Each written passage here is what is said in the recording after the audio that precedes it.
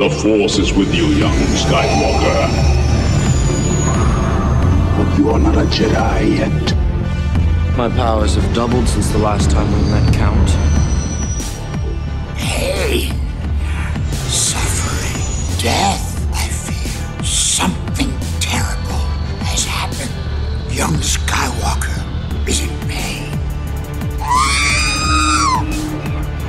Dark side of the Force is a pathway to many abilities some consider to be unnatural.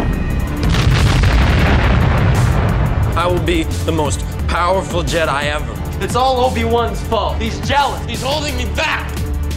You don't know the power of the dark side. I must obey my master. These aren't the droids you're looking for. These aren't the droids we're looking for. Master Skywalker, there are too many of them. What are we going to do? Help me, Obi-Wan Kenobi. You're my only hope. Hello there. Fear is the path to the dark side. Fear leads to anger. Anger leads to hate. Hate leads to suffering.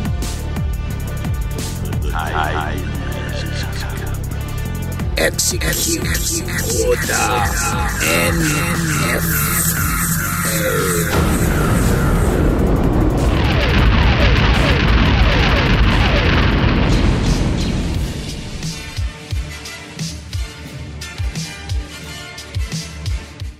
Welcome, ladies, gentlemen, boys, girls, Wawawiwa, Jedi, Sith, Mandalorians, Twi'leks, Wookiees, clones, both Regs and Bad Batch alike, and yes, all you Trandoshans as well, because this is an inclusive podcast, to another episode of the New Force Order for Life podcast. You are a Star Wars podcast. If you have not realized that by now, sunshine, I don't know what else I can tell you except that beam you down, Scotty, right down into special ed class, because there is no hope for you. And Doc, for those individuals who do not have the ability of acquiring any hope, what can they not do? They can't build rebellions because rebellions are built on hope. Rebellions are built on hope. Rebellions are built on hope. That is correct. I concur with the doctor, just like I always do, because he is equally as intelligent as he is handsome.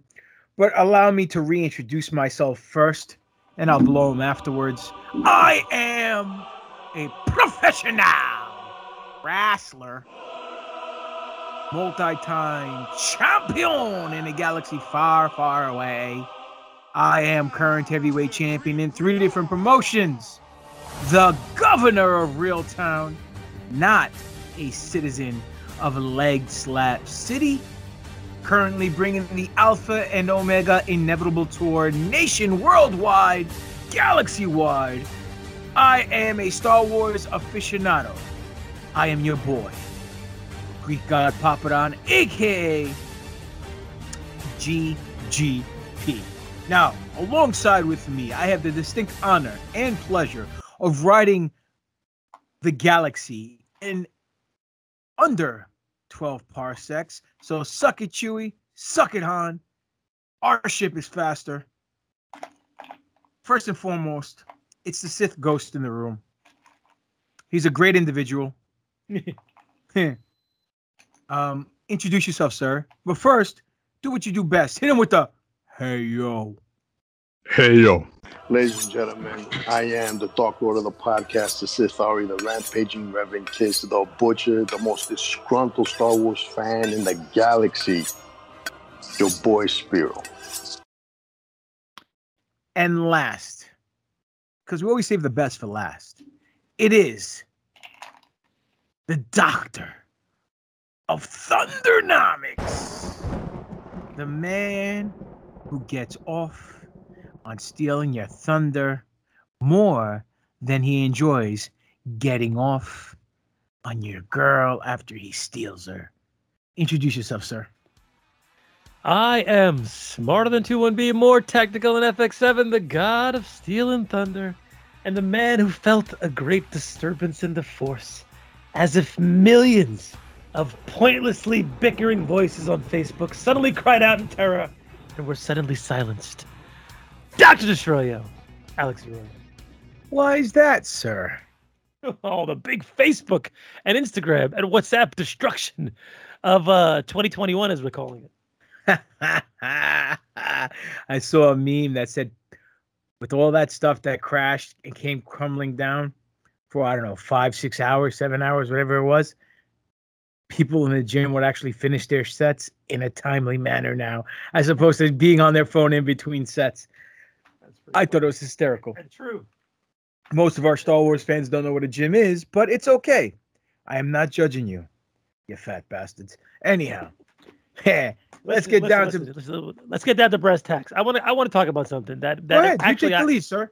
I didn't even mention to you already. Okay, which my dad. Okay, my dad, who is he's a massive sci-fi fan, but I wouldn't say that he's the biggest Star Wars fan. He enjoys a different franchise in a different galaxy in a different time.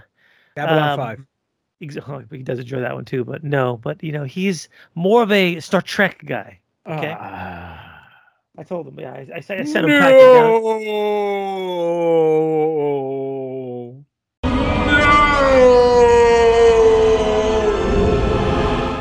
down to where he's got to go there for the academy. And he called me about 3-4 days ago with this, the typical Arroyo. I'm holding something over your head that I'm gonna bust your balls about. That I've inherited. Yeah, which was great, and I can hear him laughing in the background. He's like, I'm like, oh god, I'm like, what is it, Dad? Speaking of, I forgot to pick up his Halter monitor today and bring it to the cardiologist. Oh, well, I'll do it tomorrow. Actually, no, I won't do it tomorrow because I got Comic-Con. Sorry, Dad. Anyway, hold on, Dad. It's gonna be bumpy ride. It's gonna be bumpy ride. Fantastic story. That's a great story. I listened to the show from that week. It was good. Anyway, he informed me that apparently it was been announced that the Enterprise's own Captain James T. Kirk, I know where you're going with this, aka William Shatner, will be going into outer space. Actual outer space, not where he goes when he takes his medicine. As the apparently if he gets up there, because I don't know if Shatner can get up anymore, but as the oldest man of all time to go into outer space at the ripe old age of 90. Kirk is fucking 90. Can you imagine? Dude, he looks great for a 90-year-old. Yeah, I have to fact check that because I have a hard time believing he's actually 90. He looks like he's 70, to be honest with you. And to be honest with you, I mean, granted, he's a little heavier, but at 90 years old, your metabolism isn't what it used to be. He's fucking 90, dude. He's fucking 90 years old. Yeah, man. That is crazy. That's what you get for banging all the different colored bitches of the rainbow. My grandmother's 91. She don't look anything like Kirk. Holy crap. That's impressive, dude. Yeah. Listen, two things. Number one. What did Spock say when he looked in Kirk's toilet? He said something about number 2. I don't know. Captain's log. That's a good one. Number 2, did you know Jim Lee got his name Jim after James T. Kirk? That's even funnier. That's his English name. Did you know that Jim isn't his real Chinese name? His Korean name? He's Korean? I thought he was Chinese. Whatever he is, I don't know. It doesn't matter. Whatever. It is what it is. The guy makes Goldberg, same thing. Yeah, same thing. Well, one thing we definitely do know. Another individual who's not 90, but is equally as pleasant to look at because he has aged gracefully, is Mark Hamill. And we're going to get into the segment we call Mark Hamill and his funky tweets, because it's full of sweet sensation and good vibration. I don't even know if that's in the song anymore. I keep forgetting. But anyway, it works. allow me to let the people know Mark Hamill at Hamill himself on Twitter is a wordsmith and a national treasure. In less than 140 characters, this individual wins the hearts of millions and millions. He's with the millions of Star Wars fans and people alike. So what happened? There was a story going on, and and he's done this a million times. He's very humble. He doesn't do shit for the spotlight. But the tweet goes like this. There's an individual by the name of Emmett, right? At is super Eba, whatever the hell that means. And he says, everything I learned about at Hamill himself just proves to me that he's at least top 5 people in the world. Now, the reason why he said that is because there was a story going around by another individual by the name of Soul Wrangler. He goes, I used to work at a restaurant, and one of our servers was obsessed with Star Wars. Like, if you knew nothing about this dude, you knew he loves Star Wars. The rest he walked with a lightsaber up his ass. Nice. Hey, Jimmy, is that a lightsaber in your ass? Are you happy to see me? I'm happy to see it, Doc. And it's a lightsaber in my ass. This restaurant was relatively close to a film studio, and one day Mark Hamill came in for lunch. Said server would not be in until 3 p.m. and he missed him. Someone in the kitchen told him about it, and he was sad. But what do you do? So after the dinner rush, he's wrapping cutlery at the service station, and a hostess comes up and says, "You got a visitor." And it's Mark Hamill. Goose. Yeah.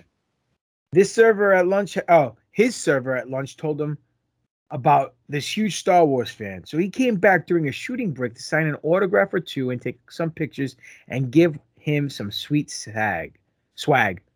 Mark Hamill is a good person. Saggy balls? What happened there? Yeah, he gave me saggy nutsack. So, dude. Hey, kid, you want to see my lightsaber? Yeah. Hello? Yo, I lost you for a second. Sorry. Can you hear me? I'm here. Yeah. So, there you go, ladies and gentlemen. I mean, is it no surprise to you, Doc? It's no surprise. I mean, let's go down the Rolodex of actors who would actually do something like that. Nobody except Mark Hamill, because he's cool fucking beans. Like, think about it. Really, is anybody who's having lunch at some restaurant, some shitty fucking Denny's, getting the Grand Slam fucking breakfast, gonna walk back after their shift and after their shit to do that? That's not gonna happen. I mean, come on. And not a guy like Mark Hamill, who's as famous as he is and as known as he is. But did he have to do that? Nope. But did he do it because he's Mark Hamill? That's the reason. And this is why the guy is a national treasure. And also another reason why Star Wars is better than Star Trek. 100%. Kirk ain't doing that shit. Unless he forgot his Pampers there. Unless he's doing Priceline commercials. Yeah. Mr. TJ Hooker. Nice. You think he's gonna try to jump over the rocket like he does the hood of the car? Break a hip? That would be fantastic. Oh God. Guy's fucking 90. That's blowing my mind. Listen. You know what else blew my mind? The filming of Mando season 3 has already started. Yes, but it started without a specific person. Enrico Palazzo. That's not the umpire, Your Honor. Hey, it's Enrico Palazzo!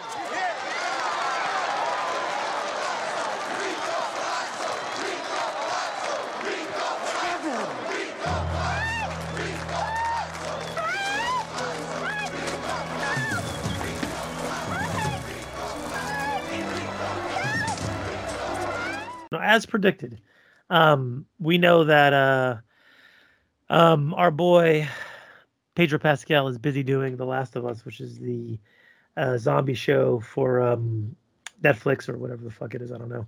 Whatever streaming service is going to be producing that. HBO, and Netflix, Hulu, Peacock. I got them all. It doesn't matter. I feel like fucking Thanos of fucking streaming services.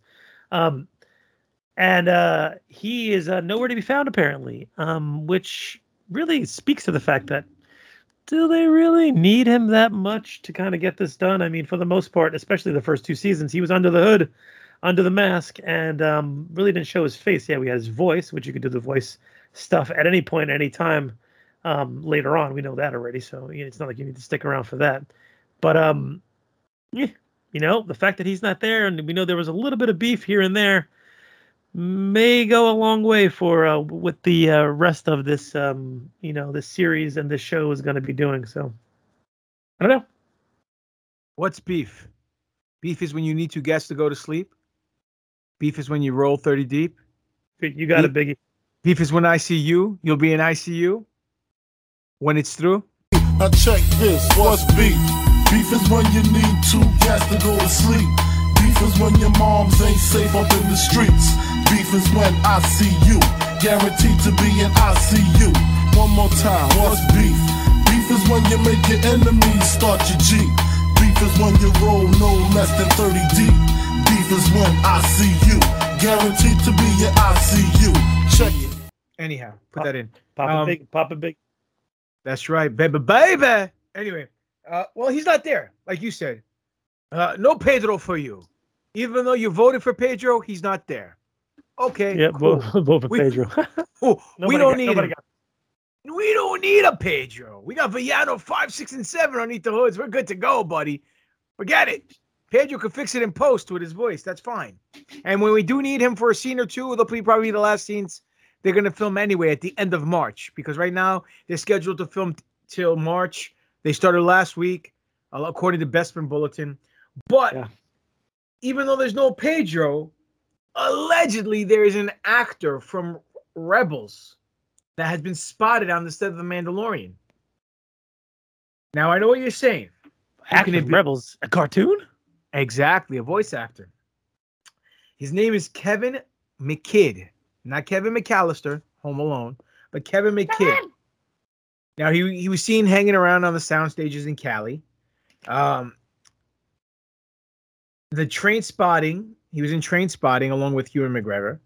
And Grey's Anatomy star voiced the Mandalorian Fen Rao in the animated series. He only appeared in it for like 7 episodes, 8 episodes, whatever it was. But we are going to be Mandalorian heavy this season, in my opinion, because we have to put the tension between Bo-Katan and Din Djarin. So we have Casca Reeves, we have Axe Wolves, we have Boba Fett, Fen Rao. I could see him coming aboard. Some other known Mandalorians, maybe a Saxon if he's still alive, or a descendant. Who knows? I mean, I would love to see a Game of Thrones type of series with all the different houses on Mandalorian, all the Mandalorian houses. House of Mandalore.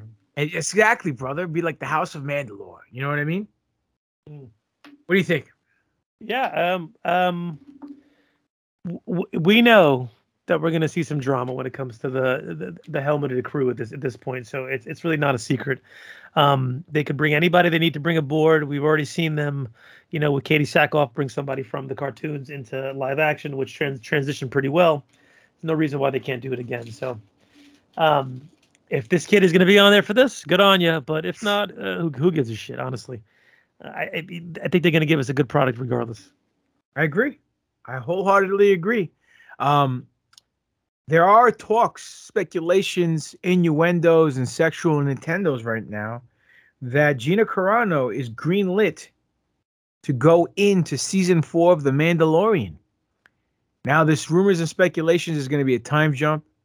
She might be, who knows, in the last shot of season 3, leading into season 4 like a cliffhanger. We have no idea, but rumors are heavy from many sources on the interwebs. This really sounds like the biggest load of bullshit to me at all. I think one person probably mentioned this and said it and threw it out there, and now everybody else is picking it up like it's gospel. I honestly think it's total bullshit. Wait a minute. So you mean if it's not on the internet, it's not true? No, have you not realized that already? Like, really? How old are you, Papa Don? Oh, gosh. Oh. It's time to get that COVID. Time to get that COVID vaccine. No, thanks. It's total bullshit. I mean, I Disney fired her for a particular reason. If they had a parting of ways for money or for whatever silly reason that they did, okay, so I said, okay, no problem. I could see her coming back. I could see this being an easy sell. But with the woke is broke agenda and how things went down with her, I really don't see her coming back because as Lucy would have to do, you got a lot of explaining to do. Listen, she'll be back. You know why?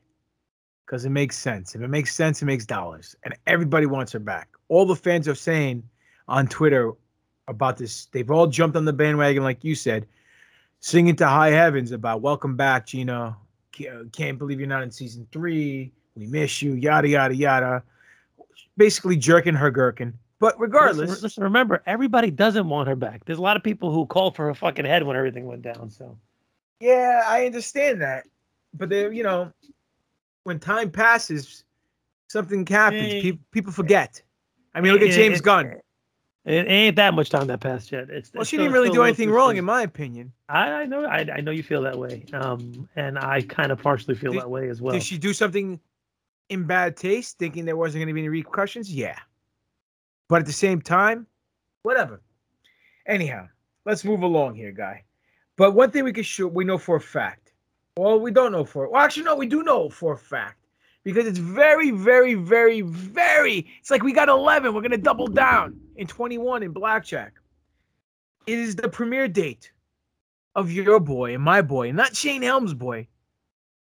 Hello there. Hello there. Obi-Wan Kenobi shall be opening up. They believe that it's actually going to precede Andor and come out before Andor, despite the fact that Andor, I think they both finished about the same time. But the date that we've gotten is a special date in Star Wars history. It's always Star Wars Day, my parents' anniversary, apparently the day that I was conceived. That's the reason why I'm a Star Wars fan. May the 4th, 2022. This year, they dropped Bad Batch. I can definitely see them dropping Kenobi next year. They're going to drop something, I can tell you that. That's for sure. Absolutely. And I'm pretty sure it will be Kenobi. 6 episodes. Or is it 8 episodes? 6 episodes, I believe it is. 1 hour each. Most anticipated. We should do a who's more over. What's more anticipated? What's more over? The anticipation for Andor? For Kenobi, or the anticipation for Boba Fett? It's a good over. And speaking of over. Oh, we're there already? No, but we could. All right. No, let's finish the news. Come on. All right. Let's keep it together, kids. Keep it together, kids. Listen. Speaking of Obi-Wan Kenobi news, an article came out saying that Obi-Wan Kenobi can follow in The Mandalorian to save the prequels. That was the title. Like the prequel needs savings. Yeah, that's some fucking that's a statement, eh? Yeah. They saying that the series has the opportunity to further flesh out the Obi-Wan Anakin dynamic in live action, which we heard many times from Kathleen Kennedy herself, Spiro's wet dream. That there's going to be the rematch of the century between Anakin and Obi-Wan in the series. They're saying that bringing characters from the prequels to live action after Clone Wars, like Rex and Cody, where they're not just cannon fodder like they were in the prequels, but now that they have gravitas, like you like to say, Doc, and they have some kind of relevancy, and they have charisma and characteristics, and they are individuals, not part of just background clones. Now that they can come to the limelight and showcase them more, that it will add more to the prequels when you rewatch them now. What's your take on this, Doc? Of course. I mean, this is why the prequels are better now than they were when they first came out, because we have so much backstory between all of them, and we see so much of that fleshed, like you said, fleshed out. It just makes sense that they could touch upon all these characters that they have. Listen, they have 6 episodes. That's not a ton of time. It is 6 hours. That's granted, but the amount of things that we need to see in there, that we need, the shit that we got to get in, is going to be a lot. So I think it's going to be to their benefit if they try to move this story along and not try to, bog it down with 1,000 other cameos and fan service and shit of all these people that they want to throw inside there. What we want to see? We want to see him protecting Luke. We want to see him and his PTSD, and we want to see him and the Vader stuff. So, that in and of itself will probably give us 6 episodes. It's how they space them out and then go from there. If they give me any fucking filler episodes, I'm going to be pretty pissed off. Yeah, I agree with you. I don't give a shit about Toshi Station and the power converters. It's Tashi, you prick. Whatever the fuck it is. Were you a fan of Mara Jade? Mara Jade. So Mara Jade. I was more of a fan when I was married to a redhead. Now that I'm divorced from a redhead and paying a significant amount of money to her, I'm less of a fan of every single redhead that is in existence, except Jessica Rabbit. But yes, in as so much of the fact that I thought she was a very good, at that time she was probably the best non-movie character that was ever out there. When she was being written in those books and those comics, she was the perfect antithesis to Luke, and eventually the perfect love interest for him as well, and also secretly one of the Emperor's biggest weapons in his rise to power, as the Emperor's hand, as she was known as, not because she gave him the rub and tug after massage, but because she got the shit done.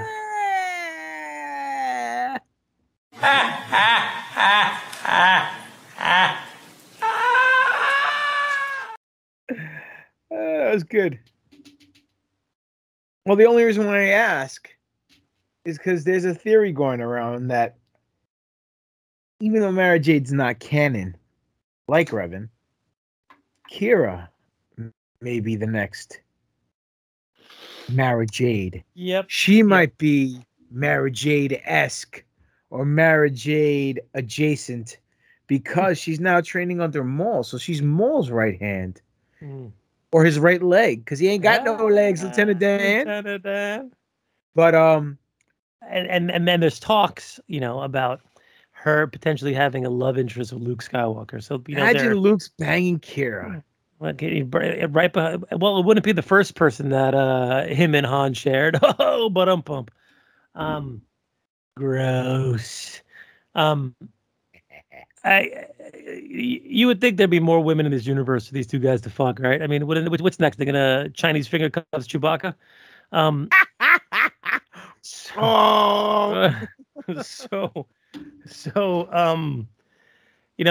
trying to shoehorn her in as in the Mara Jade archetype, which, if you already got somebody who fits that archetype, aka Mara Jade, and we all waiting for her arrival into canon, as patiently as we are for Revan, some of us, quote the Revan, nevermore. Why don't you just give us the real deal? Like, why do you got to jerk us around for? I don't know. Come on, guys. I missed that. So I was looking at our Facebook feed the other day, and it's been over a year that it's just been you and I. Really? Yeah, over a year. And the one time that Spiro jumped on the show, you weren't here. You were in Hawaii getting laid. Well, he came in for the 100th. Right? Oh yeah, the 100th. We did the 100th together because we had to make it special. And then he did show up for the Hawaii episode. That's right. He also came back for for one other episode, a few episodes after he left, which I put him in the Terminator. That's right. That was a year ago this week. As you were banging fucking Tattoo on Fantasy Island, he was over here in Grumpyville complaining about everything underneath the sun. You know what? You don't know how much you miss that complaining until it's gone. We miss you, big guy.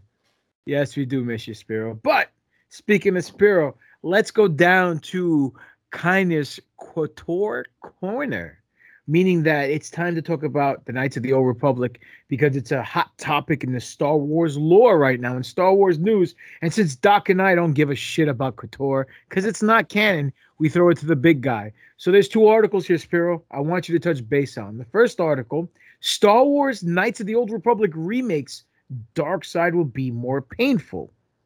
So give us your analysis and your thoughts on that article. So people are talking about what can these guys do to improve Knights of the Old Republic? I mean, it was a pretty perfect game, but it was a pretty perfect game back in the fucking Stone Age when, when we first played it. Now, talking about how the dark side can be more painful and all that stuff. I think that's, you know, that's a great thing. That's a great idea. That's a great way, you know, to improve on that system of fucking choices where you go either light or dark. You know, I actually played through the whole game as light and dark, and it was fun both ways. Not as fun as playing through as a dark side, of course, but I never got the sense of, you know, I never got that sense of fucking, what do you call it, consequences and shit, you know. If they could find a way to where, you know, you feel, I mean, you see and you feel the consequences for your, you know, choices, whether direct or indirect, I think that's a plus, you know. I mean, what's the point of having a morality system if there aren't rewards or consequences based on your actions? I think it's a great idea. And, you know, I look forward to playing this, man. I can't wait, man. I can't wait to see what they do with it.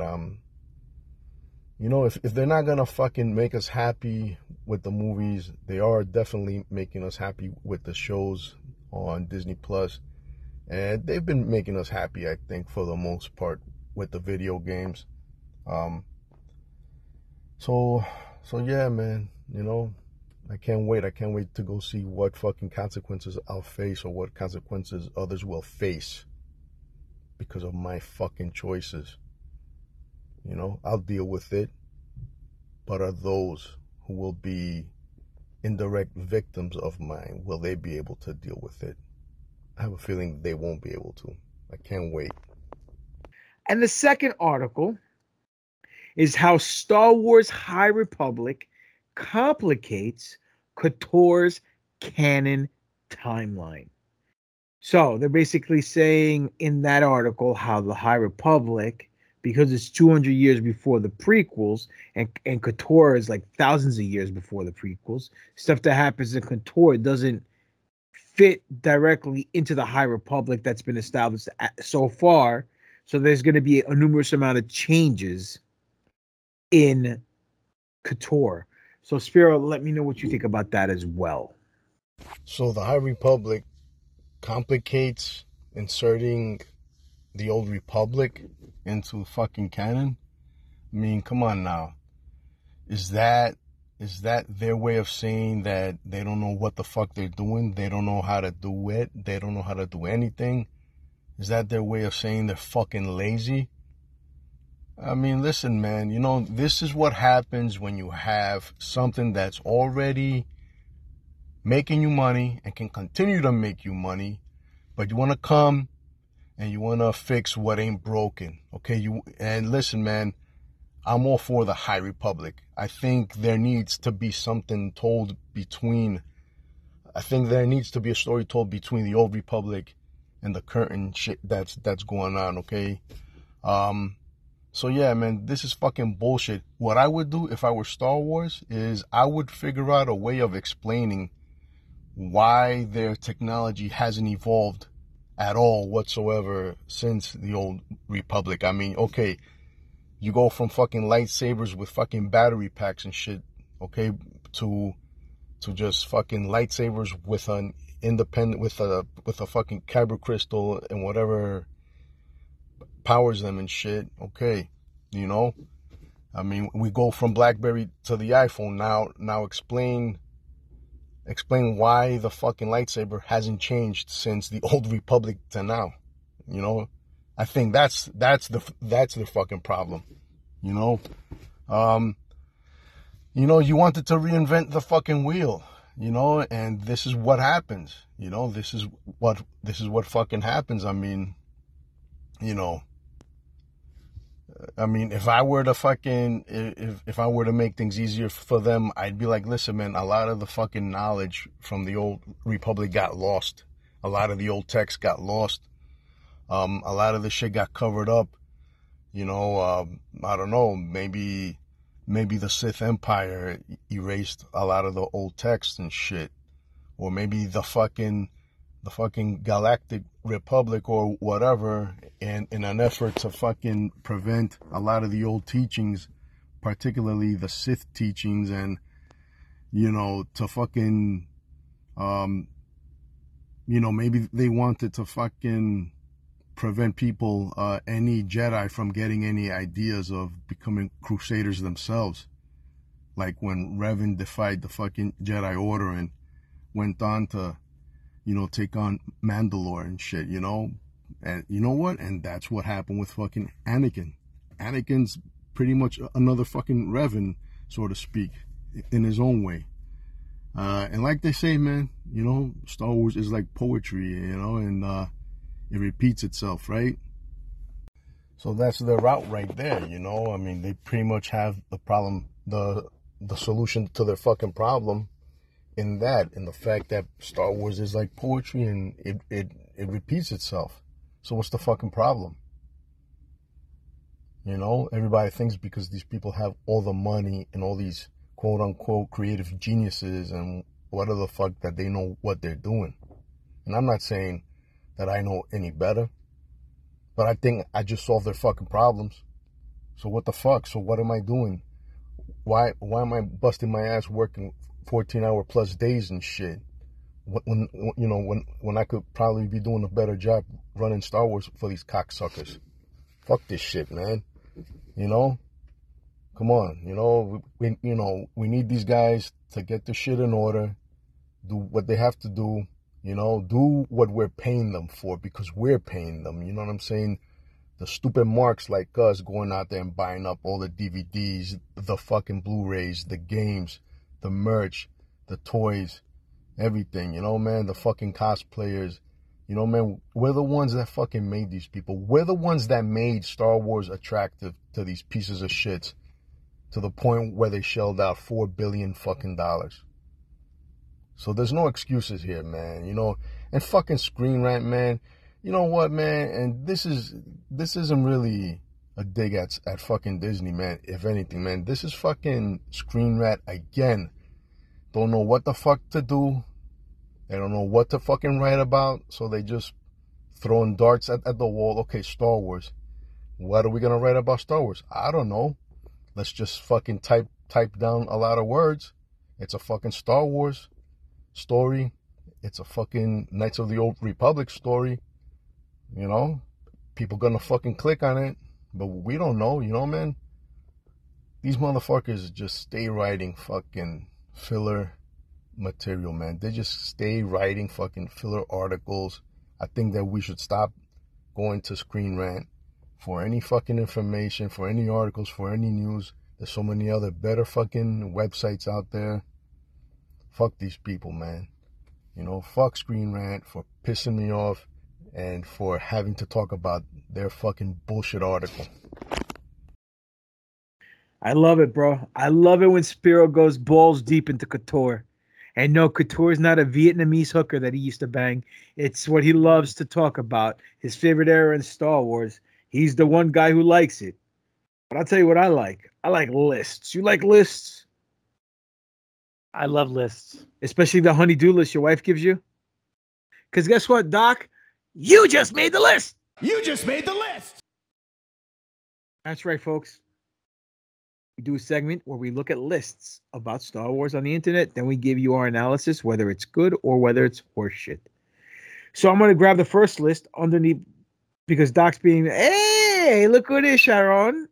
Oh, what's that? A collar? You guys are going a little freaky, huh? Look at that. She's getting. You have a bra on? Come on, get out of here. Attention show. Get out of here. What's the safe word? Wookie? Listen, I told him he leaves all his shit everywhere. He's about to beat him with the belt. He likes that stuff. He pays extra for that. If the safe word is Wookie. Safe word for what? It's only when she doesn't shave her legs the safe word is Wookie. Jordan, it's a trash. Doc makes that coochie go. Ah. You want this? Because otherwise I'm going to dump it. I've got way too much toys in the last couple of days. Anyway, let's go back to the list. What do we got, Paul? All right. The first list I'm touching based on 10 times Han Solo proved he's not shocking. Number 10, he initially refused to save Leia Organa. As you guys know, in the OT episode, Luke had to convince him with money because she's rich. So at first he didn't want to risk his neck to save the princess because he didn't care. He just wanted his money to pay off Jabba the Hutt. He didn't know how good that vagina was going to be, I'll tell you that. Oh, well, you're right. He left after obtaining his reward. He didn't stay to make a run on the Death Star, which is to his benefit because he was the MVP of the movie. He saved Luke's life. He worked as a smuggler and went back to that life after losing his son. Well, you know what you do. You do what you know best, and that's what he knew what to do best besides banging broads. He approached his son too late. That's number 7. Number 6, he joined the Empire to become a pilot. Well, he did that to escape the freaking the thugs and gangs on Corellia. There you go. He never learned from his mistakes. You would think. As any true man does, never does, by the way. You're right. He piloted the Millennium Falcon into an asteroid field. He went to Lando despite not trusting him. He tried to attack C-3PO for not impersonating a god. Yeah. He got his crew killed but had no remorse with the Raftars. Those are your 10 fucking gimmicks. Yeah, that's a shitty ass list. I got another one here today. Hold on. Go ahead. Okay. 10 of the funniest quotes from The Phantom Menace. All right. Our favorite film. Here we go. Number 10. There's always a bigger fish. Qui-Gon Jinn. I remember him saying that in the movie theater, and I'm like, that's just a fucking stupid line. I mean, you watch that movie. It has great parts in it. It has really bad parts in it. But sometimes you could see it like disintegrating in front of you. And that's one of the lines where I'm like, why are they saying this stuff? I beg your pardon, but what do you mean naked? When they were talking to C-3PO, when he was and R2-D2 was talking to him, and he had no armor on. You've never won a race, not even finished. Padme Amidala to Qui-Gon Jinn and to Anakin Skywalker, which I wait. Side note: I bet you he finished the race when he was banging her. he definitely finished the race. I saw a funny meme today. It was Anakin and Padme in bed, and he goes, "Padme, when we have sex, can you call me master?" And she goes, "I'll allow you to have sex, but I won't grant you the rank of master." Tremendous. You were right about one thing, master. The negotiations were short. Obi-Wan Kenobi when he said that. That was a good line. That was actually, that was a good line. I thought it was funny.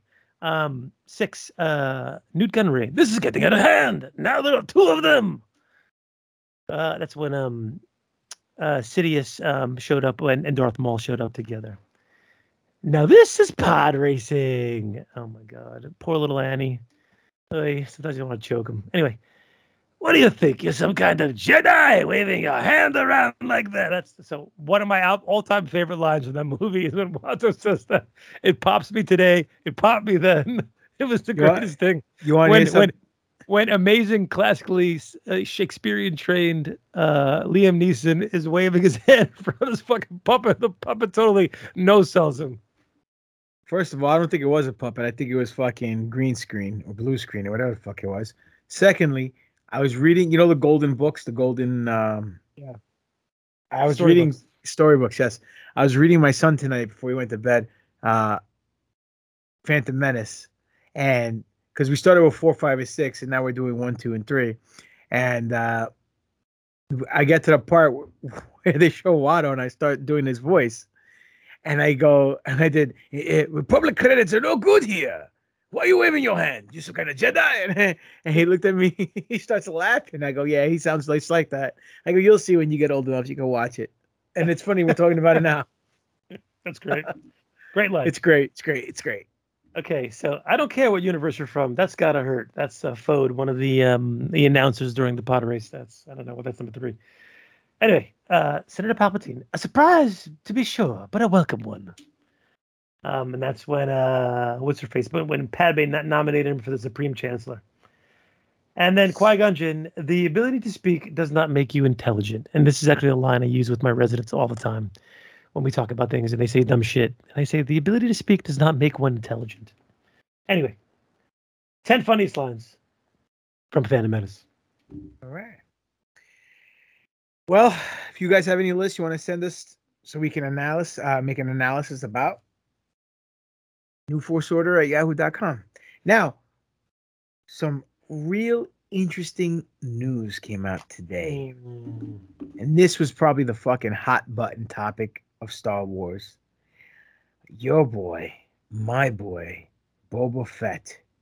A leaked scene, detailed leaked scene. Sounds batshit crazy, but also absolutely epic at the same time. Now, according to this site, StarWarsNewsNet.com, which is not Mike Zero, which is not fucking We Got This Covered. It's actually a legitimate news site. They said that the scene that leaked is Boba Fett will be encountering and quite possibly taming / controlling a Rancor in the book of Boba Fett. Apparently, their source wasn't sure whether the bounty hunter will be fighting the beast or riding it, but we will see Fett standing on the back of a Rancor's neck, and it looks like he's riding and controlling it as it tears through a complex / city street on what is likely Tatooine. Now, is he married to this thing? Because he doesn't know if he's fighting it or riding it. I don't know about you, but this all killer, no filler that Robert Rodriguez was talking about, and the fact that he's saying this is gonna blow away episode 14 of fucking Mandalorian, because that was nothing compared to what's going on now, because this series over delivers. If this is just a fucking icing on top of the fucking cake, bro, this is going to be the greatest thing of all fucking time. Well, and I cannot wait. Something that we've been waiting for a long, long time. So he's the perfect person, I think, to do this. And I think that if he's giving us, this promise that it's going to be absolutely batshit crazy, then I have a hard time believing that he's going to be lying. So. Bring the noise. There's rumors. Obviously, the Rancor died in Return of the Jedi. But there's rumors that this Rancor is the Rancor from Bad Batch. Mochi. If it is, it'd be a good way to connect it. Yeah, for sure. And the fact that we all thought that Rancor was going to be the one that was in Jabba's palace, which would make the most sense. And when it wasn't, we were like, oh, that's kind of weird. But look at the tie-in. Originally, he was with Omega. Now, if this is the case, he's with Alpha. The Alpha and Omega, not of pro wrestling, of the Star Wars universe. It's kind of poetic, don't you think? Poetry as usual. It rhymes. Nothing surprising for Star Wars. You don't think this is over, dude? I think this is superbly over. I think this is really fucking over. And speaking of over, ladies and gentlemen, we do a segment called Who is More Over on the show. Now, I know what you're saying. That doesn't make any grammatical sense. How can something be over if it's not even under?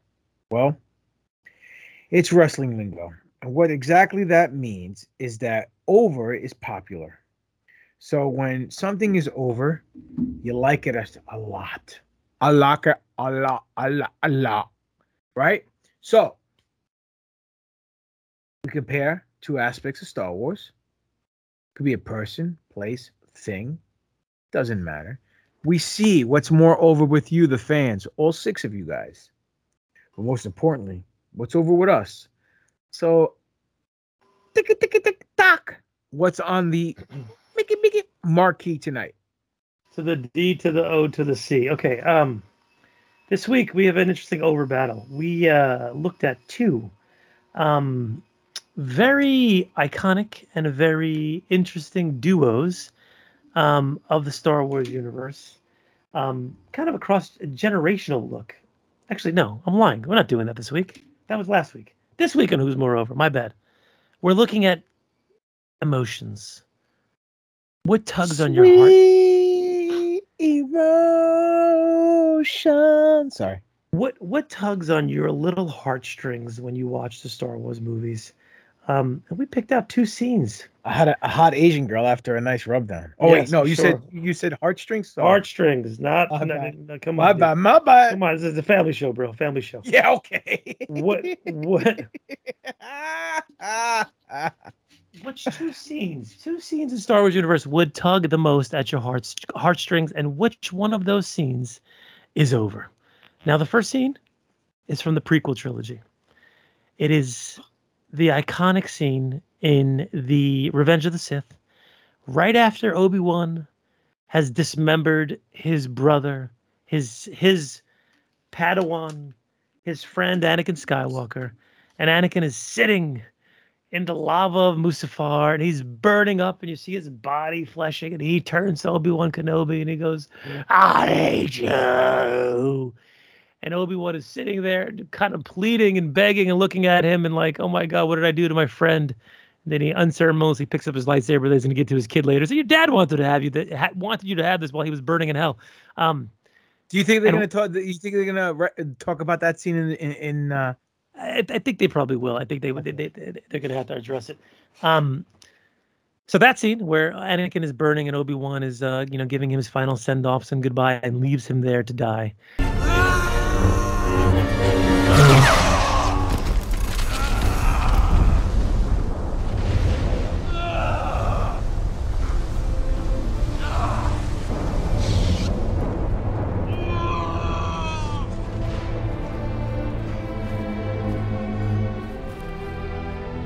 You were the chosen one! It was said that you would destroy the Sith, not join them!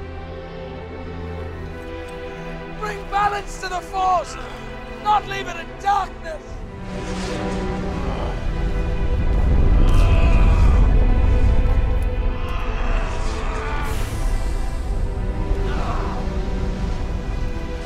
I hate you!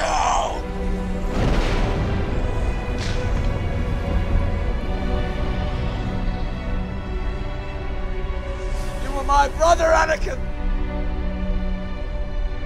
I loved you!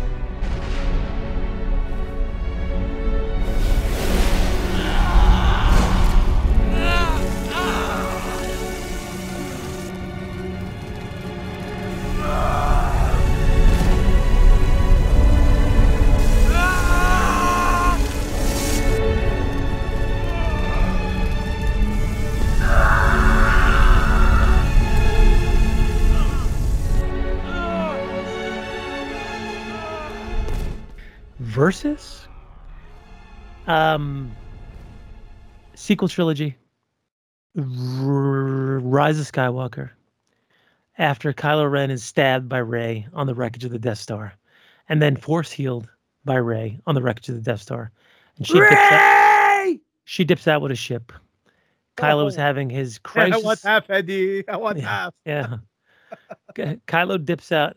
Kylo has his crisis of conscience and sees what he appears to be. We don't know if it's Force Ghost. We don't know if it's memory. We don't know if it's God knows whoever else. But he sees his father, Han Solo, who gives him the talk that he needs and gives him the strength that he needs, which is the bookend discussion that he had with him in The Force Awakens, but just in the opposite direction, to turn back to the light side to destroy Sheevy Palps.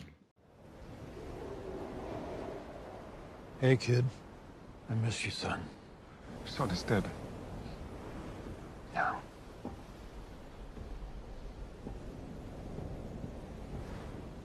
Kylo Ren is dead.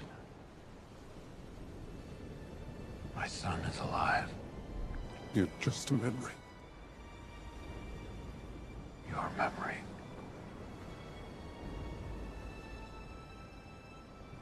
Come home. It's too late. She's gone. Your mother's gone. But what she stood for, what she fought for, that's not gone.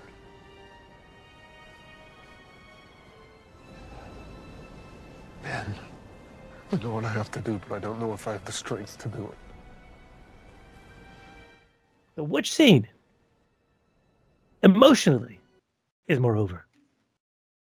What does the poll say? Okay, let's go to the polls here. All right. Let's see. On the Book of Face. On the Book of Faces. I got a comment here. Adam DeJanes. Oh my God, Anakin and Kenobi is the best Star Wars moments. I get the feels. Followed by Luke at the end of Jedi and TLJ and Mando. Okay, let me put all comments over here. Hold on. It appears that I forgot to put the poll on Facebook, but that's okay. We're going to go to Instagram because I know it's there. It's a busy week, guys. It's Comic-Con week. I apologize. It's a busy week, man. New Force Order. Here we go. Okay, emotional. Ooh, wow. By the slimmest of margins. 57% to 43%. Wow. Han Solo coming back to talking to his son is more emotional and more over. Wow, really? Oh, interesting. The prequel's over strong. Well, that's a sequel. Sorry, the sequel's over strong. My bad, you're right. Hey, yo, why don't you let us know what you think is more over there, big guy? So who's more over, guys? You know, I'm going to tell you straight up. Okay, when fucking Han Solo, when Harrison Ford came back, he made that surprise appearance in, what was that fucking movie? I forgot what the fuck it's called now. Oh, yeah, The Rise of Skywalker. When he came back for that scene, man, and Jesus Christ, man, that was probably the best scene out of the whole sequel fucking trilogy, man. And it's up there for one of the best scenes, the greatest scenes of the whole Star Wars saga. Okay? Han Solo, whatever that was, a fucking memory, fucking imagination, Force Ghost, whatever the fuck, him talking to his son, you know, helping his son pick himself up off the floor, erasing any doubt from his mind of who he is, of who Ben Solo truly is. That right there, man, if that didn't get you in the feels, man. I mean, you know, everybody wants to talk about fucking Anakin losing his legs, his fucking dick, and his arms, and whatever the fuck, and how Obi-Wan, yeah, man, that one, man, that was a big deal. That was a big deal. But this right here, oh, but Spiro, what about when Anakin slaughtered those younglings? Man, fuck those younglings, man. Fuck them. You know, this is to fucking show you, man. You know, these fucking Jedis, man, they're not Spartans to be trying to raise their kids like fucking Spartans, okay? Anyways, this scene right here is what's more over with me and should be more over with everybody, and I have a good feeling that it's the scene that's more over with my two bros right here. Yeah, it's been great, dude. It's been great analysis there, Spiro. Now, since I went first last week, you go first this week, Doc. Okay. All right. So, this is when you mentioned this one, I was like, oh, you know, I kind of sounded a little unenthused, not because I didn't like the topic, but because it was going to be such a difficult battle to choose from when it came to deciding what this was. You know, I remember watching, you know, I was old enough and it's still within my non-CTE brain to remember watching both of these in the theater. I remember watching the episode 3 one and the most recent one. We actually watched that one together. We sat together and watched it. And yeah, I did the popcorn trick with you. Yeah, we did the popcorn trick for both me and Spiro. It was fantastic. And I remember sitting next to my wife, and you know, my wife. You and Spiro was sitting, 2-3 seats over from us. Speaking of over, and watching the Han Solo scene, I got a little choked up. I gotta be honest, because you know when he's standing there and you're not expecting anything, and you hear, "Hey kid," and you're like, "Oh, like what's happening?" And there's that. It's like a brief 2 seconds where he says it, but you don't see him. And Kylo doesn't turn around yet because his back is to you, and you're like, I just felt the goosebumps like on my body when I just talked about it just now, because it was like, what's happening? And like so many things run through your mind in those 2 seconds that we're not seeing him yet until he turns around. We see him, and then it's the physical form of Han Solo. It's not a Force ghost. He's not blue and translucent. It's not anything there. And then we're kind of left to, in our own mind, from whatever view we want to take it, decide how this is happening and why this is happening, and if this is actually happening or if this is, the crisis of conscience that Kylo's going through. And as a dad, both of us are dads, and both of us cared very intensely for our children.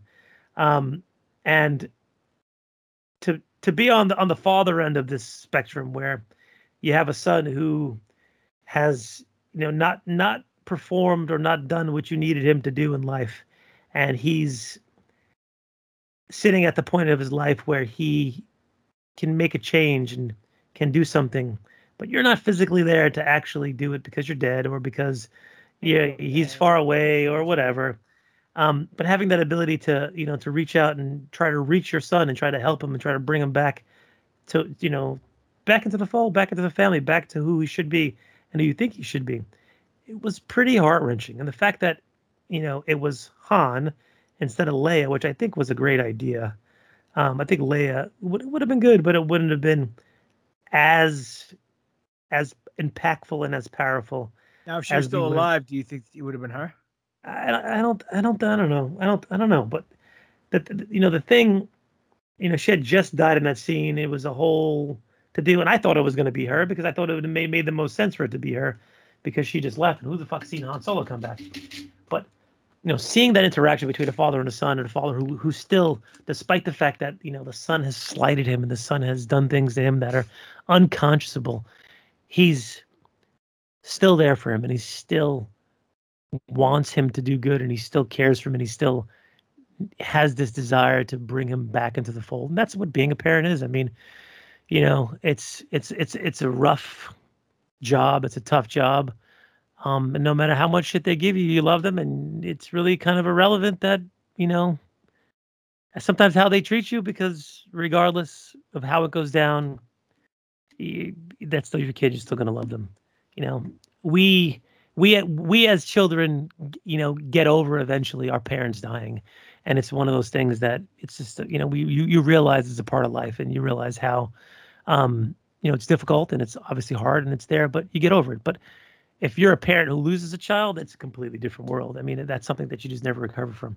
So that, rang with me as a really emotional thing. And I was trying not to turn to you guys when I was watching that scene. I was kind of watching it out of the corner of my left eye because I was getting a little verklempt over there when it was happening, because it was really, they really wrote that scene, as much as the sequels get shit for, for what they are.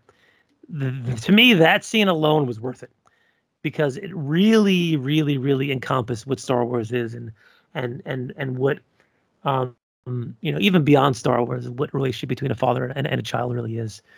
And then on the flip side, you have the Obi-Wan Kenobi, Anakin, death scene where, well, I'm going to say death, I guess rebirth scene, where that whole battle from the beginning of when Obi-Wan comes out of the ship on Mustafar really was a super emotional battle. I mean, you get two brothers who we knew was going to go down at some point, who are fighting each other. One who's completely flipped his mind and is completely dark side, tainted, and the other one who's probably very confused and very upset and emotionally fighting his friend and trying to be defensive and not trying to hurt him as much as possible, and trying to see where this goes until he gets to the point where he realizes that he's too far gone, and he's got to do what he's got to do for the fate of the galaxy and for the fate of the, for everything else.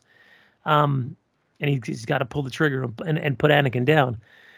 And that interaction that they have, at the, you were my brother, Anakin. And it's just like, oh my God, watching Anakin sit there and burn. He's reaching up. People talk about Hayden being wooden and he delivers his lines, but that one line, I hate you. And he reaches up and he looks at him with that one arm that he's got fucking left. And you're like, oh my God. It's like so fucking brutal and so painful to watch that happen. And for Obi-Wan to kind of sit there.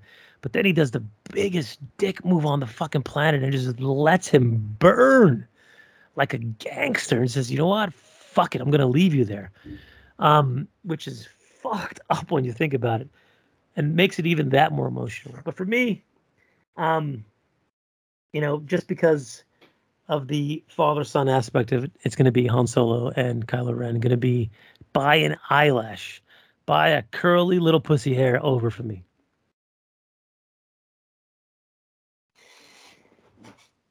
How the hell am I going to follow that? Shit. Well, that's why you never let me go first. All right. Let's break this down. Both scenes are very, very emotional. On one retrospect, the acting on episode 9 between two great actors, phenomenal. The acting episode 3, phenomenal. Lines that are more memorable has to go to episode 3. Agreed. Okay. The dynamic father-son versus brother-brother. Both hit the heartstrings. Both are family. Both encompasses what Star Wars is really about. Family. Dead even tie.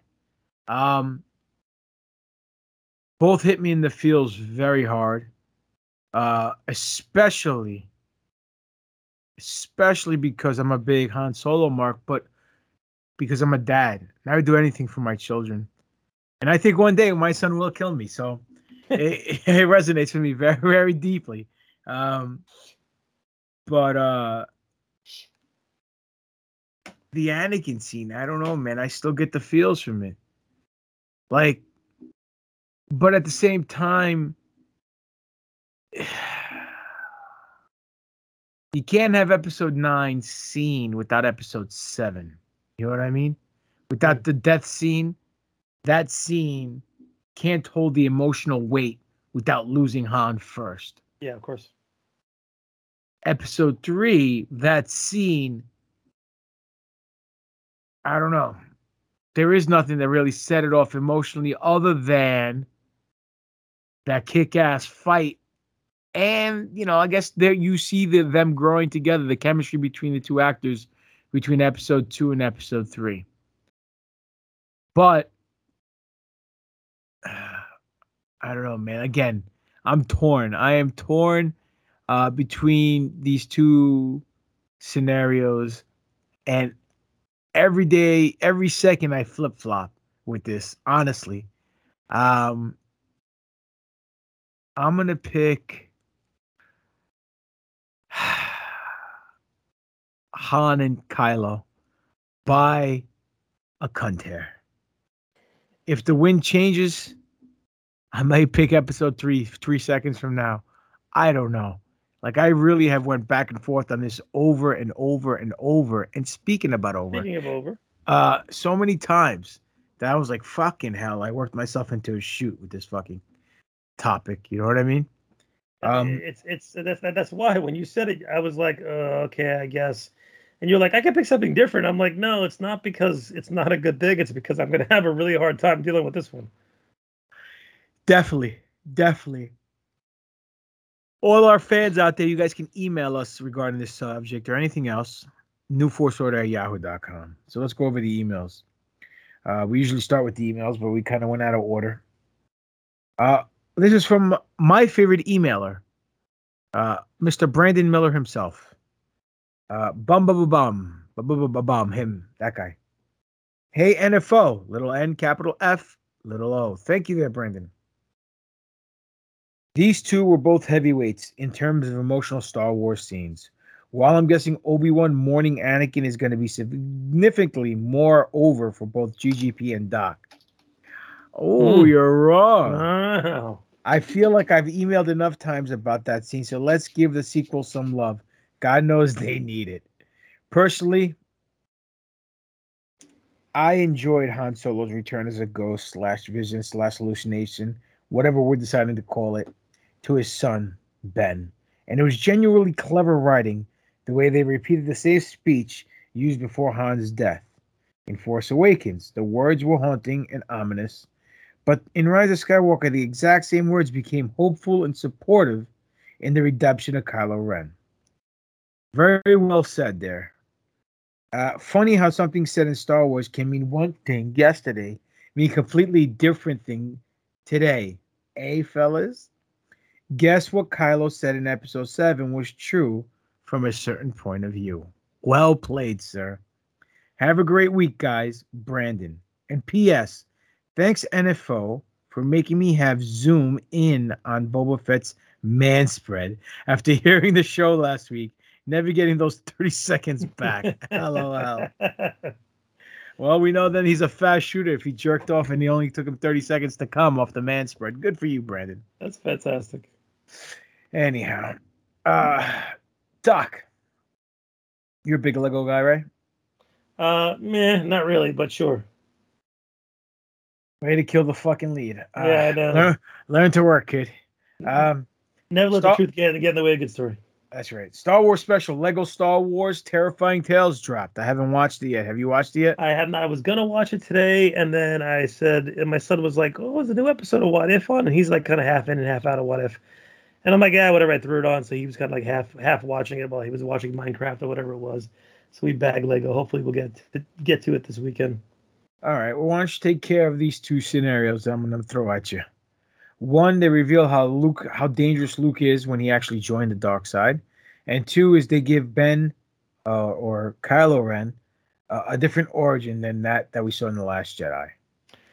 Yeah. So apparently, there's during the series there is this. I think it's Darth Vader's like Sith apprentice. It's like one of his, I don't know. Veneer, whatever his name is. Veneer. He sounds like I don't know. Vagina. Yeah, he was hanging out at Studio 54 at some point. Starts with a V. What is Mike Myers saying? Studio 54? I don't know what. You remember when he has the kid in his room and he's all high and drunk? He looks at him and goes, "I want to suck your cock." I can't even say it. Well, yeah.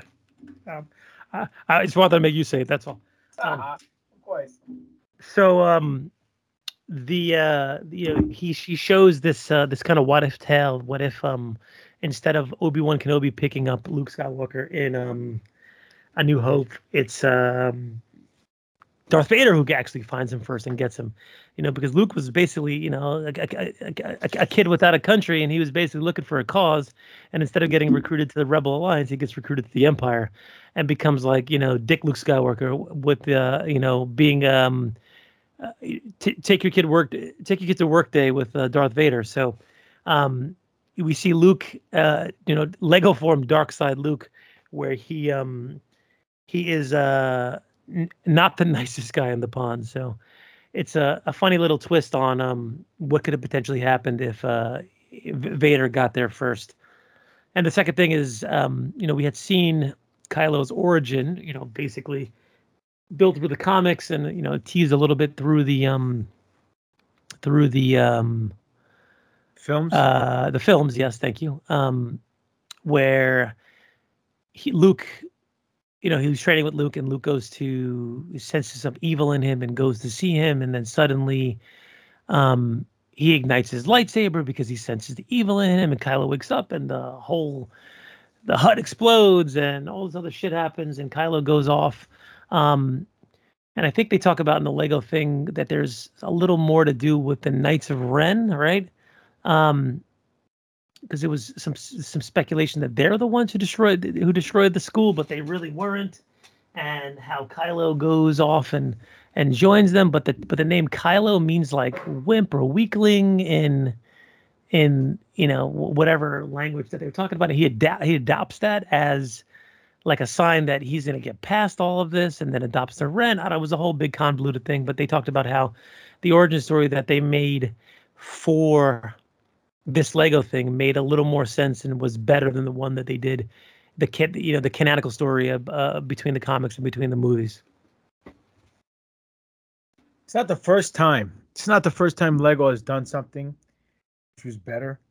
Remember the holiday special they had fucking what's his name? Finn as a Jedi training under Rey. So they kind of paid it off to that fucking finally stupid thing, and it's not even canon. So it's Revan. You know what I mean? It's Revanized. Something that is canon is Jedha. I know what you're saying. Jedha. I don't even know her. I keep taking my wife to the zoo. She keeps finding her way home. Anyhow. So what happened was this Star Wars reveals secrets of Jedha, the Temple Moon. The planet Jedha was a virgin in the Force and had become a holy site for for countless Force traditions, with pilgrims traveling from across the galaxy to meditate there. The secret of Jedha's strength in the Force lay in the rare kyber crystals that could be found there in plentiful supply, which could even be used to allow those who are not normally Force sensitive to receive guidance from the Force. I guess that's why it's important for what's her name to wear the necklace that our mother gave her, right? Mm-hmm. Unfortunately, this made Jedha an important prize for the Empire, who sought out to strip the planet of its kyber, using its power for the Death Star. Resistant movement by Saw Gerrera, prompted by Jedha, was promptly settled in Jedha, ultimately leading to Empire destroy it with the Death Star. Full-scale devastation has since been revealed in the tie-in comics, with the Rebel Alliance visiting and learning the mantle itself had been permanently exposed by the Death Star's super laser. Star Wars tie-ins love to hop around the timeline, and in 2021's Life Day Treasury by Gregory Mann and Kevin Scott contains a short story called Reflection Day that is set well before the establishment of the Empire. It explores the visits of two pilgrims who travel to Jedha to find love there. A touching Christmas-style story set in a galaxy far, far away. Their conversation also reveals some of the secrets of Jedha, with legends explaining what it was originally settled by ancient race called the Luminous, who first came to understand the sacred nature of the moon and its connection to the living Force.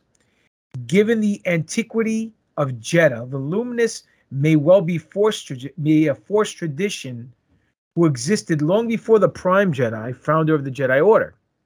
The Luminous are believed to have left a permanent mark on the spiritual temple moon of Jedha, creating a sacred dome of deliverance, briefly seen in Rogue One.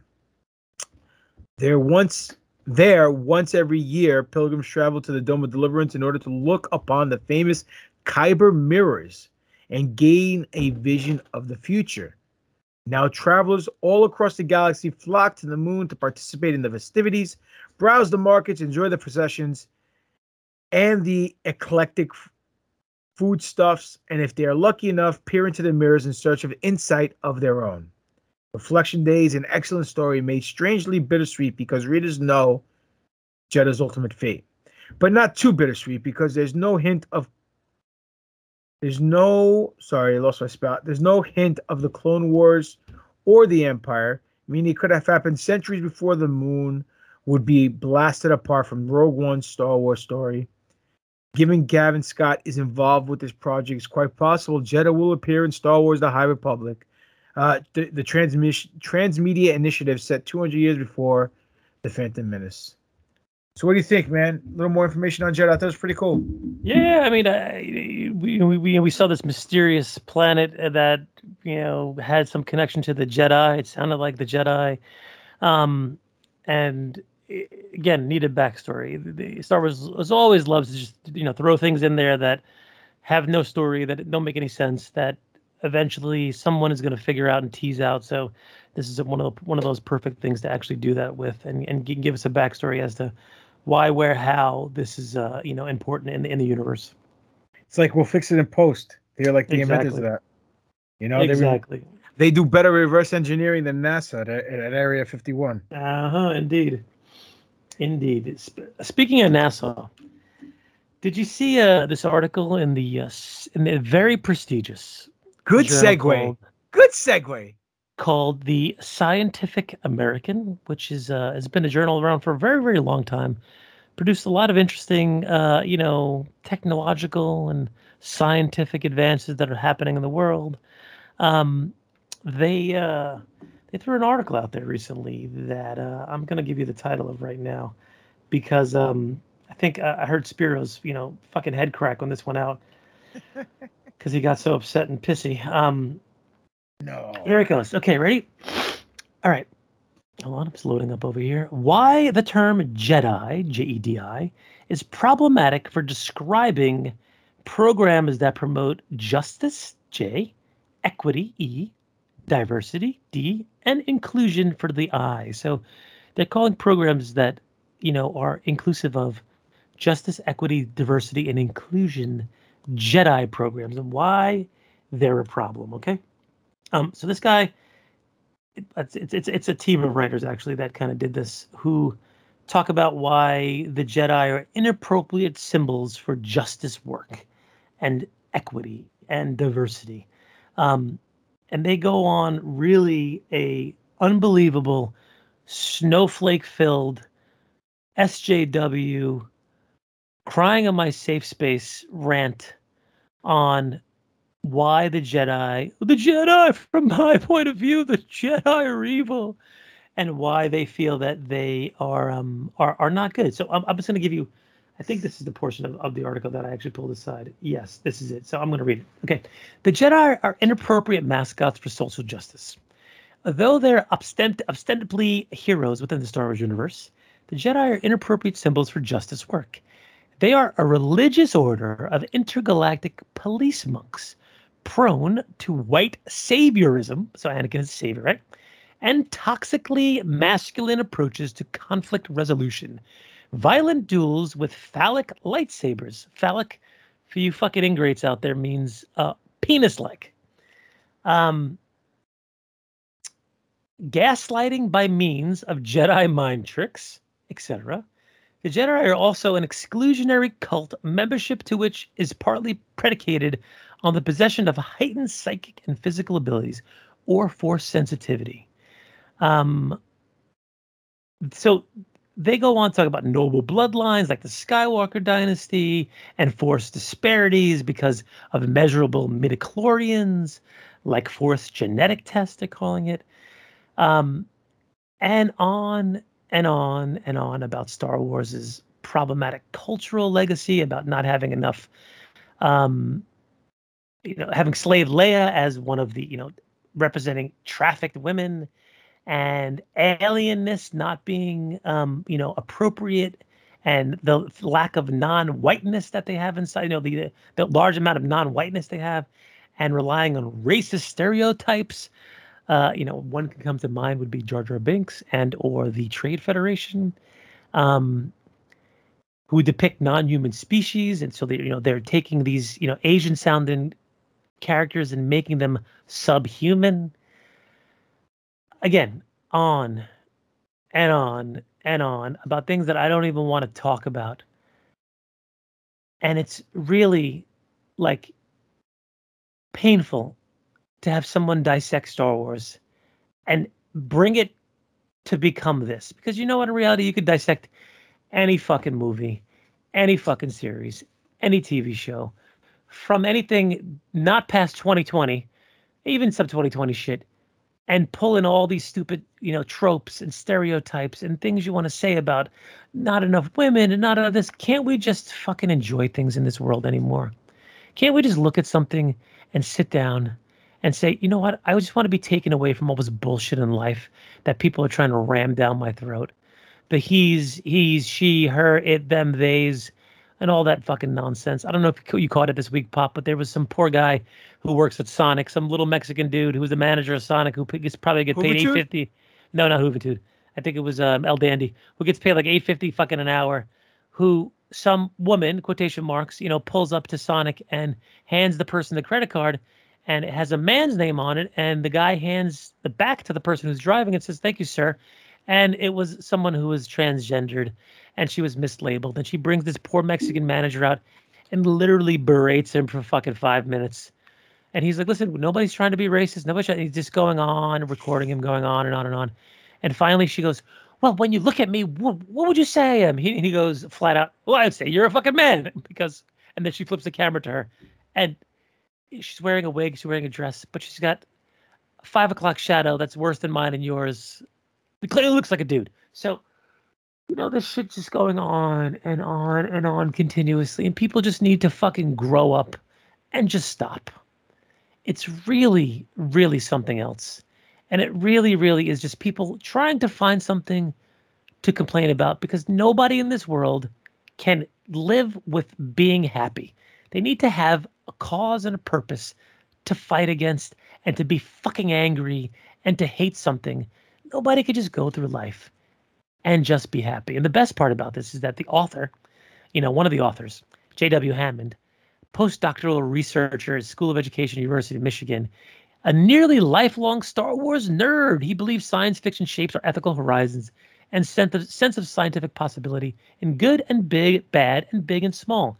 Really, asshole? So you'll take the greatest trilogy, the greatest series of all time, and try to demean it with some fucking nonsense tropes to bring it into 2021 so you could sound fucking woke. All right, I'm not even going to mention the rest of the stupid fucking people that are involved in the stupid fucking article. But anyway, Scientific American, a reputable journal. Spiro, I would love to hear what you have to say about this. Look, man, reading this fucking article gave me a migraine. Okay, honestly, man, I don't even want to fucking get into this shit because, I mean, this is like fucking arguing with a 6-year-old on whether Santa Claus exists, on whether the Tooth Fairy, the Easter Bunny are fucking real, Come on, man. This is fucking bullshit, okay? It kills me when there's people who are fucking supposed to be 10, 20 times smarter than I am writing bullshit articles like this, all right? Stick to science, okay? Leave the social justice bullshit aside. That's not your fucking arena, okay? Try to figure out this fucking COVID shit and let's get on with it. Leave fucking Star Wars alone. I mean, where do we begin with this shit? They're talking about that we shouldn't fucking, let's just start with this. They feel that we're giving the corporate man, the corporate bad guy, free publicity, free promotion because, it's fucking Disney. And if we're talking about Jedi, we're talking about Star Wars, and Star Wars belongs to fucking Disney. We can't do that, guys. Whatever. Then they want to talk about how fucking, they're a bunch of fucking religious space monks, police monks, whatever the fuck the damn term was. Yes, we get it, science. You don't like religion and vice versa.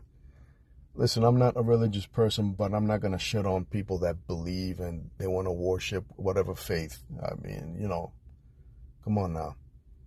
This fucking battle between science and fucking religion, there's a fucking movie.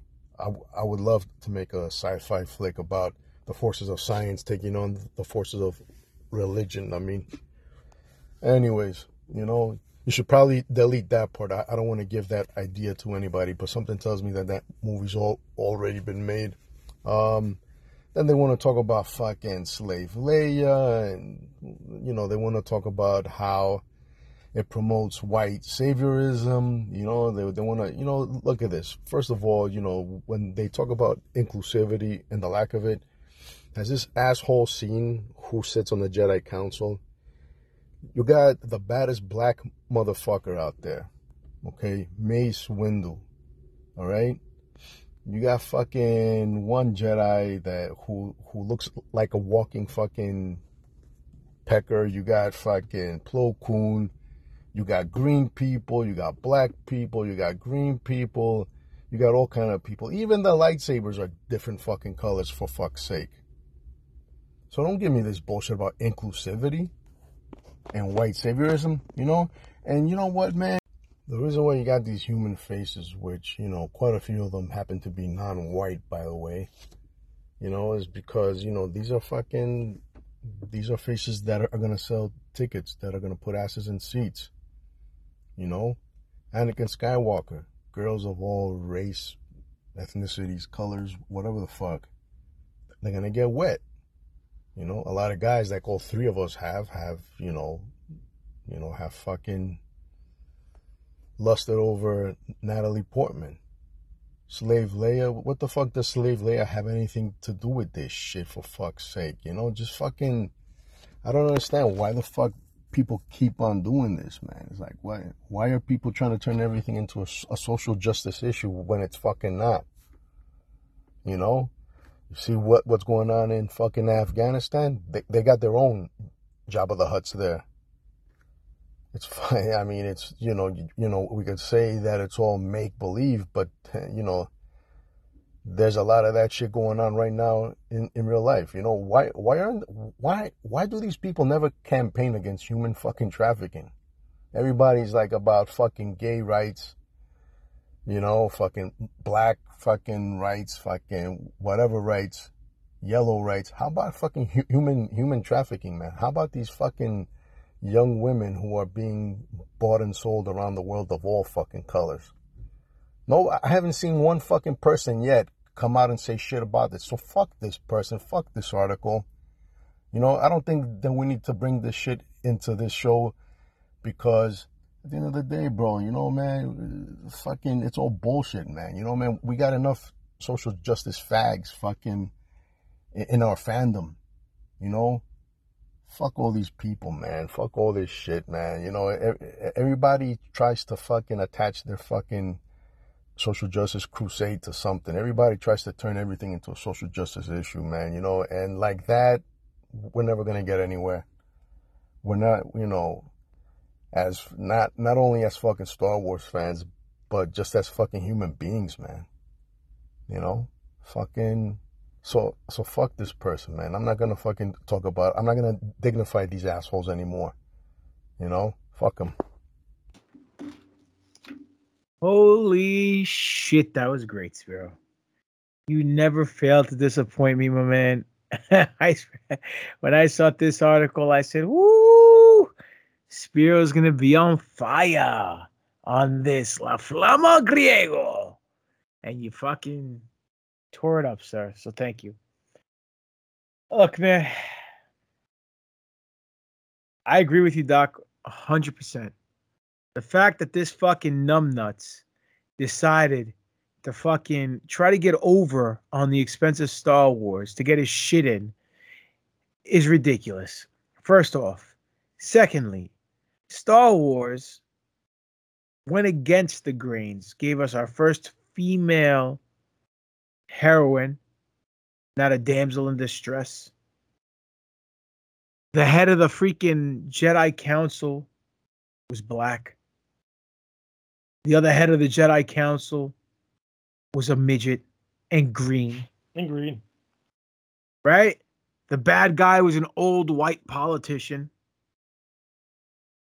You know what I'm saying? Like, perfect. Joe Biden? Fuck Joe Biden. Fuck Joe Biden. Fuck them all. Fuck Trump. Fuck them all. They're all crooks. Anyhow. But the fact this fucking guy tries to equate something, it's like, remember watching that movie with Matt Damon and Ben Affleck when they were in Harvard? Good Will Hunting, thank you. And the guy in the bar is trying to sound fucking smart to get laid, get his shit over, and the fucking what's his name? How you like them apples? No. Matt Damon then fucking puts him in his place. He's like, you just read the fucking back of the fucking book, yada yada yada, and the guy just looks stupid, right? This is what this guy is. You know what? We should reach out to this guy and try to get him on the show. Oy vey, you really want to fucking push that? The last time Why we not? did that with an SJW, it didn't go so well for her. Well, for her, but we killed her with kindness and we proved our point without fucking having an argument. She seemed like a good person at the time, and then she didn't push the show, so she can go make me a sandwich. She can go jump in the river. I don't give a fuck about her. You know what I mean? We try to get her over, and that's because we shut her down, my friend. That's the reason why. So we'll get this fucking snowflake on here too, and hopefully he'll like to come on and talk about it. But again, it's ridiculous. It's not real. So what the fuck you guys worried about? It's a story.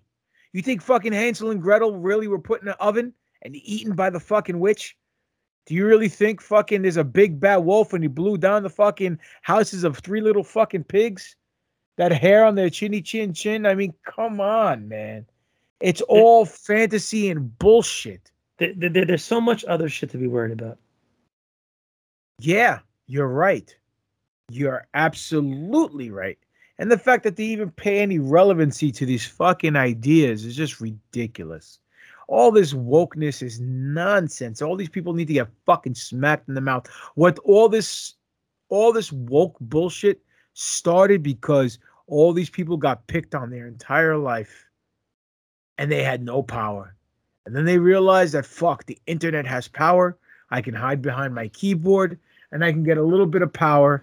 And now they're drunk with power.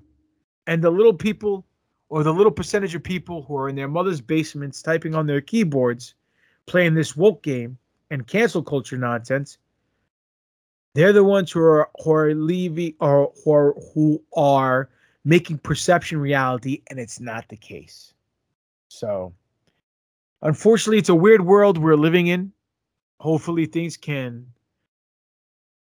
come back to the way that when we grew up, when men were actually fucking men, and women were actually women, and they weren't trying to be each other, and you had some set of fucking moral ethics code and decency that people followed, as opposed to everyone trying to get over and get their shit in. I don't know. Maybe I'm just ranting now. The only way that's going to happen, my friend, is one way. That's it. What do you mean one way? One way, one word. Galactus. Oh, fuck. I can't wait, dude. Oh, I wish. Fucking Planet X, Galactus, meteors. Come on down and eat everybody. It's fine. Dude, Thanos was right. Anyway, you have anything else you want to fucking... That's it, dude. All right, let's take it on. I took the wind out of my sails. Oh. You can find me at Dr. Dr_Destroyo, DEST RROYO Instagram, Alex Arroyo MD Twitter, Alex Arroyo Facebook, where I'm making a ton of fucking sense. And I just want to throw a shout out there, okay? To my boy, Ray Horaday, aka my man from Ray Championship Belts. Today on AEW Dynamite, they revealed the women's TBS championship that he actually made and is working with AEW. So congratulations, my man, Ray. You deserve all the accolades you get. Your belts are fantastic. You know him too, Pup. I know. They have a TBS title now? TBS women's champion. But are they on TBS? Yeah, they're on TBS. Awesome. Very cool. Congratulations, Ray. We're still waiting for the NFL belt for you to make, you fucking slacker, but it's okay. We love you. $5,000 later. Don't worry. It's all right. It's just free advertising. Gives us a I gotta get that Tony Khan money. Tremendous. Let's see. Oh, you already fucking sent Spiro the fucking gimmicks. I was about to send it to him. Tremendous. You beat me to it, Doc. You're the man. You can find me at Greek God Papadon on Instagram and Twitter. Demetrius Papadon in the Book of Face. Greek God Papadon is the YouTube channel. Go subscribe, hit the notification bell, like the videos, comment. Pro Wrestling Tee/Greek God Papadon is a t-shirt shop. Go buy your GGP t-shirts. Spiro, let them know where they can find you at. Yeah, man, it's been great. But you can also find me, God knows where the fuck, aside from work these days. But check out the Rational Rage Network. There's other guys doing things there. You got wrestling shows. You got fucking Doomsday Prepper shows. On Instagram, Spiro_A, Darth_Spiridon, and that's it, guys. Very good, Spiro. Great, always. But you can find all of us together at NFO_podcast on Twitter, New Force Order on Instagram, official New Force Order on Facebook. NewForceOrder@yahoo.com is the email address. Ladies and gentlemen, thank you for giving us your ears and your time. Hopefully we entertained you and enlightened you. I just want you guys to know out there, unlike Captain fucking Numbnuts in this science journal, we will never, ever, ever try to get ourselves over on the expense of Star Wars. We just want to get Star Wars more over with. This has been another action-packed, exciting episode of the New Force Order for life. And that's just too sweet. Henceforth, you shall be known as the new Force Order.